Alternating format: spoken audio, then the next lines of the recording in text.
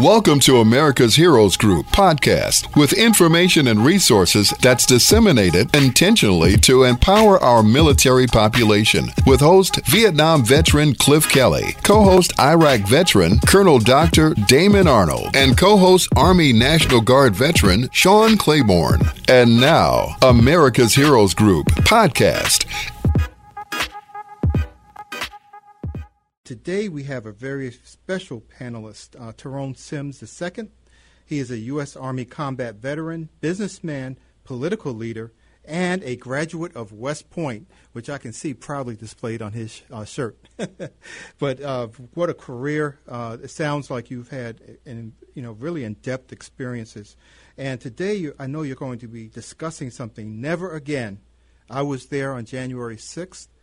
We are Veterans United to defend our Constitution. What a fundamental statement that you are making.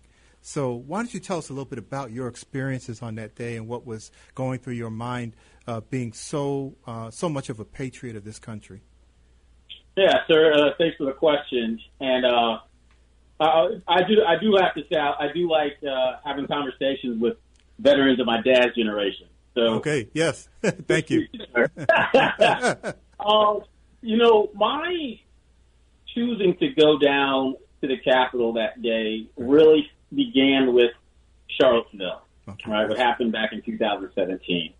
And a lot of people don't know this, but people who know me don't know this. I got a phone call that Friday night of Charlottesville. The Friday night incident and the riots or the fighting that happened on that Saturday. Yeah. And that Friday evening, the Klan, white nationalists, whatever you want to call these people, right?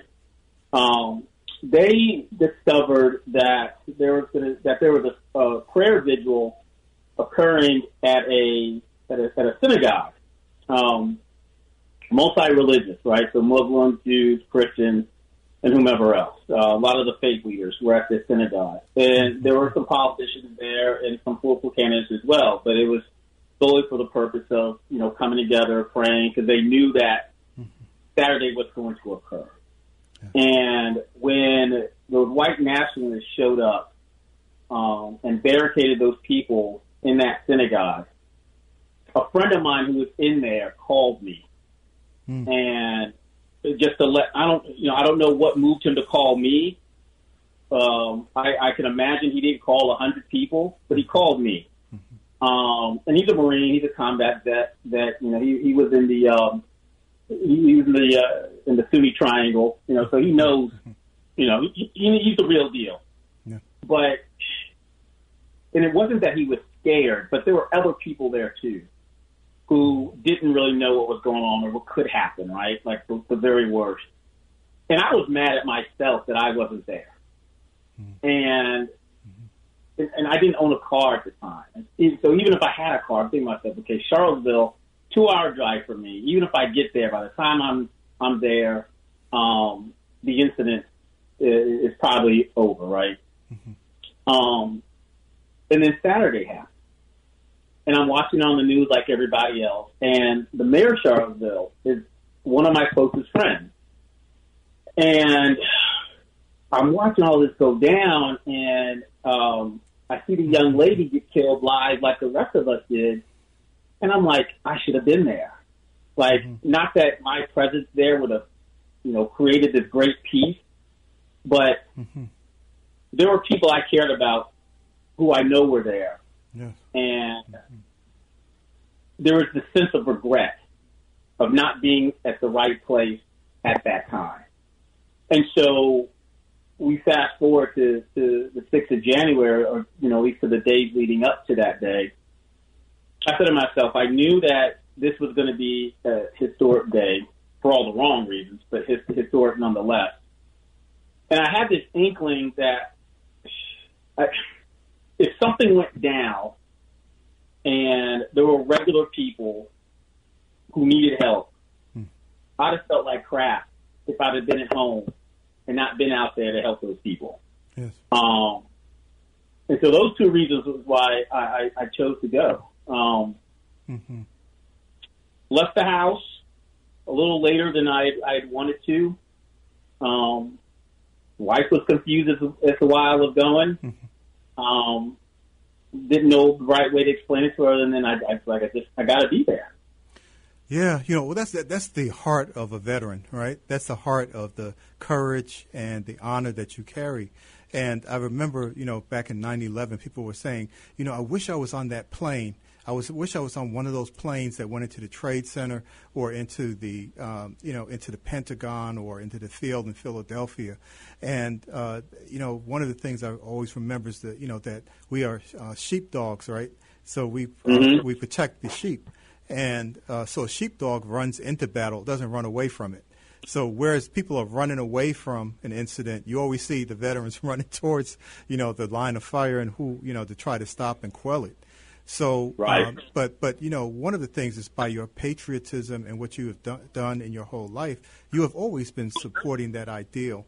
And by getting in your car and going, that really demonstrates the commitment to fighting against something like that. And, so I think you were already there in spirit. And that's something that people need to recognize, that every veteran in this country, if they really are true to their oath in defending the Constitution and, their oath of what they took for, joining the military, they were on the right side of the line. They were trying to make sure that people were not harmed. To have our capital besieged, something that really hadn't happened since, the 1800s.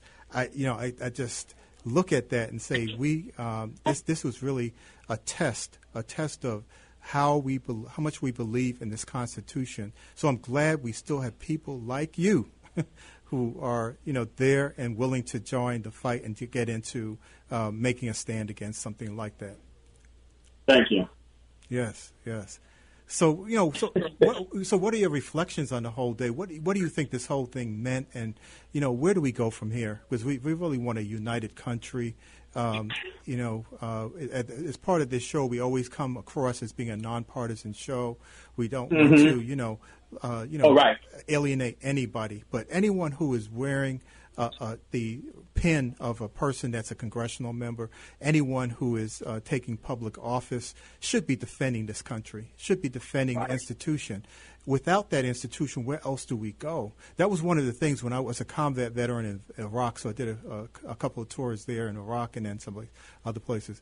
But when I was there, one question I had for Al-Qaeda was, so you take down this government, what are you going to replace it with? And there was never any answer. So what would be the replacement for the kind of system that we've built over hundreds of years? I don't know what that would be. No. I think these people want total chaos. They have this altruistic idea. Here's a good example. You were in Iraq. So I was there in 03, 04, OIF-1. Oh, yeah. This is a perfect example. So my civil affairs team and I were going across one of the bridges to get to the green zone. It was one of the bridges that was, I forget the name of it, but came from downtown. Right. So once you got over the bridge, you turned left and you were into the green zone. And it was bumper-to-bumper traffic. And, cruising traffic didn't make me feel good, right? Yeah. And so we got out of our vehicle and we start playing traffic cop. And because, not just to get us moving, right, but because cars were driving in the opposite direction and driving on the sidewalks, right? And I remember tapping the hood of one guy's car. I was like making this turnaround motion. Right. I could speak a little Arabic, but I didn't know the Arabic word for turnaround. So I'm doing this. And he's looking at me like this, and he says, "Freedom, freedom. We're free, we're free." I said, no, this isn't freedom, right? To the Iraqis, being able to drive on the sidewalk to get to where they needed to go because someone was in their way was freedom. And those people who stormed the Capitol, in their minds, that's what freedom is also. In their minds, freedom is I can do whatever I want, no matter who says it. The authorities don't have any authority over me. They just have to agree with me because I'm an American and I'm free. Yes. And right, and for them, they only believe in laws that enable them. That's right. Right. Yeah. And it's like you can't do that in the name of democracy, right? No, that is not what you do. And to storm into the Capitol, those were domestic terrorists. It's just plain and simple. If anyone else was there, if we had Russians do that, we would have shot them, right? If we had people who came in from North Korea, it would have been a done day, right? It's black people. Right. If black people would have been up there, yes. They all would have been done down. All done. Yes. No one would have felt sorry for them. That's right, and that is a tragic comment, on commentary on how we're actually looking at things, and for people to think that this is the the America that Constitution was supposed to be building is really sad. I think they need to stop, read past the Second Amendment, and maybe get to the Third, Fourth, and Fifth, and catch up with the rest of the Constitution, and realize why it was written the way it was. Yes, sir. So what do you think we can be doing, to, quell that angst in people? Because a lot of it is that you have people who are there that will follow leaders. Because I studied history, and if you start looking at Mussolini and Hitler, and and you start looking at Lenin, and you start looking at these dictatorial leaders, they always had that power over people to make you see something that's not really there. To suck people in. And with this social media craze that's going on, even with the COVID-19 vaccinations, this media that's out there that's just like absolutely bonkers, like crazy, right? What people are saying. So you have to really listen to authoritative sources. So what do you think that we can do as veterans? What can the government do to really get back to teaching people the truth? In schools, in society. A campaign to say, let's set the record straight. Right. It's interesting because I see systemic things that need fixing that sadly would take an act of Congress. And I have no faith in Congress right now. I hate saying that publicly, but it is what it is. We need a constitutional convention. These past 4 years have shown, maybe even 5 or 6 years have shown that, no, I'll take that back. I'd say since 2009, we've realized that there are holes within our procedures that don't force leaders to do what leaders have to do. Correct. Right? So a good example is that, the Constitution simply says, the House passes a bill, then they give it to the Senate, and the Senate does what they want with it, and then they pass it, and they vote on the bill. Right, but the way the rules are written, the Senate Majority Leader can let all the bills sit on his desk and do nothing with them. So that totally defeats the purpose of that constitutional aspect of writing bills. Right, if you write a bill and I'm the Senate leader and I don't like you, like they did with Barack Obama, then no good legislation gets even voted on or taken to the floor. And so procedures like that have to be changed. The rudimentary, they were written, and I hate saying it, but with an idealistic thought because, well, as you know, because only white men who own property were the initial voting population, so they weren't going to do anything to hinder themselves, but as you increase that voting pool, you dilute, say, the number of people who actually care who go and hold these offices. Yes. So now we have a collection of elected officials who, as one of my former congressmen, my only former congressman stated, they just don't want to. They don't want to govern and don't want to learn how to govern. Right? They just want to make noise. So those institutions have to be changed so that even if someone of that mindset is elected to office, they are still forced to do their job and aren't allowed to just go there and grandstand and do nothing. Yeah, because I started thinking back when you were talking about that. When we had Senator Kennedy in there, and we had John McCain. you may not agree with everything they said, depending on your political view, but you knew that they loved this country and they put it first. And they had decency, they had honor, and they brought that to their office and their responsibilities. So, right. I still remember when John McCain said, that lady said, "Oh, he's an Arab," and he said, "No, let's not go there." Right. He is a good man. He's a citizen. So that is the kind of leadership we need. And I used to run the Illinois Department of Public Health from 2007 to 11, and one of the things that happened right before me was about three predecessors before me. There was one person who actually went on vacation during one of these outbreaks, and he lost his job. He went on vacation. So when H1N1 came out, I was staying where I was every day, right by the phone, and I worked with it, right? So I already had that dedication because of the military training. But when we have legislators, I couldn't go to St. Kitts or St. Croix or Cancun. But right. That's an abandonment of your duties, and I think that we have to stay with the people. The first and primary duty of the government is to protect the people. That if it doesn't do that, there's nothing else that it can do. And so I really agree with you that it's really incumbent upon our leadership that we actually elect to put in office to get things done. We don't get to have them, grandstand on television, on Fox News or CNN or MSNBC, or that's not what you're there for. You're there to get some jobs done. And there was one guy, I think Bill Maher had put him on, but he was actually behind a lot of the healthcare legislation and that kind of thing. Great architect. I mean, this guy was spending every day at the desk, didn't want to do interviews. He said, I don't have time for that.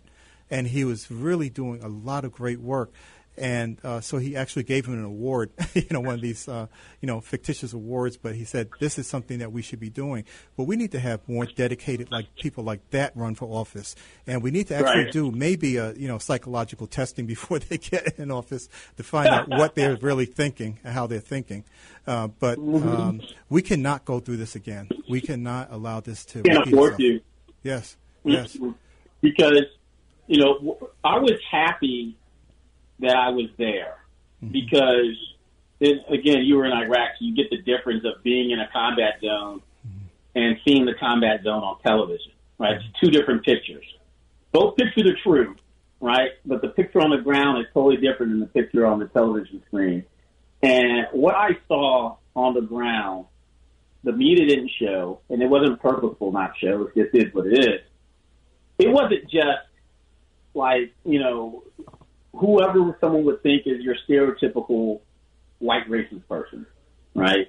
I mean, this was a literal, like a family reunion. It was like, when I got to Union Station, it was packed. People were sitting on the floors, up against every inch of wall space.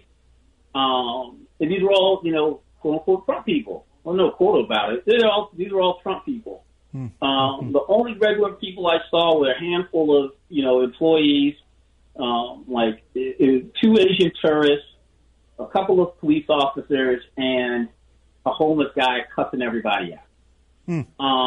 But it literally was like a family reunion. You had young couples pushing baby strollers. You had families who had like kids. I was at the strollers for babies, but like toddlers, early elementary school kids, you could tell they didn't really know where they were except the fact that they were with their parents. But then you saw older kids, like 10, 12, 13, who knew why they were there and were happy that they were there. You had aunties, grandmothers, grandfathers, uncles, right? Like, it was a family affair. Yeah. Right, just like how you take the 180, the A. Philip Randolph and the March on Washington, where mom, dad, grandma, grandpa, the kids all went to go hear everyone speak at the Lincoln Memorial. It was just like that. Like it was families got on the bus, got on the airplane, got in their cars, and came down here to riot. Yeah, not just, when you said that, it made me have a flashback to those pictures of, Ku Klux Klansmen marching against Martin Luther King. I was just going to say that. Yeah, and the kids are there. It's intergenerational then. It passes from generation to generation when you do that. And I challenge everyone in the media, too, primarily because I want to report on this. I challenge them when they say that there's a difference between the people who actually went into the Capitol or attempted to and those who were just on the periphery watching. I challenge that because most lynchings were not done as a private affair, right? Most lynchings were done in a celebratory manner. Mm-hmm. And parents brought their little kids out to watch the lynching. Yeah. Right? And so maybe they didn't actually pull the black man out of his house or out the jail cell and string him up and burn him and cut off his genitalia, but they watched it and enjoyed it. And so they were just as guilty as the people who actually committed the act. And so I say to the people who were just there, they knew what was happening. Because if they would have been successful, those same people would have been the ones cheering and planning the barbecue. Yeah, that's what I've heard. The word picnic actually originated from those lynchings. And I want you to give your website address and telephone, how people can get in contact with this group. I think what you're doing with Veterans United is fantastic. So give that, and I'm going to ask you again, so we have a little bit more time to go, but I just want you to say it a couple of times so people know. Yes, sir. So I just stuck it in the chat, and it's just www.terronsims.com. That's Tango Echo, Romeo, Oscar, November, Sierra, India, Mike, Sierra.com. Okay. Perfect, yeah. And people need to get involved with the movement you're doing right now. I think this is it's absolutely necessary for people to see this. And I saw the purple and gold behind you. I think that's a paddle. It might be like a Q thing or something. It is no next, yes, sir. But I will talk to you later. But this is something that, historically, what you're saying is that we have been a part of this country from the beginning, from Crispus Attucks forward. And so we have about 2 minutes to go. I want those 2 minutes to go to you. And I want you to encapsulate what you think how you feel about this, what we should be doing as a nation. How should we be acting going forward? I think everyone needs to start becoming a part of their community, however that's defined. Like, we're now at a point where an adult life can't be going to work and coming home, or going to work, going to the happy hour and coming home. Everyone needs to start becoming active in their community in some way, whether it's a civic association, whether it's the PTA, whether it's the NAACP, whether it's whatever it is, the Rotary, Kiwanis, the fraternity, sorority, something. Mm-hmm. Because once you start getting engaged in civic activism, you feel like you have more at stake with the state of society than if you just sit at home being a spectator. Yeah. And because once you start becoming a part of society, then you actually start seeing how society functions. Mm-hmm. And then you're able to become a part of the solution to whatever problems you see instead of someone complaining about problems all the time. Right. So that's a absolutely great way to end because, I want everyone to go to www.terronsims.com. And for those non-military people, www.terronsims.com. So great to have you on. We will have you back at some point. But great work you're doing, and we really enjoy having you as a part. Thank you for listening to America's Heroes Group podcast. Don't forget to subscribe so you won't miss an episode. And for more details, visit americashg.org.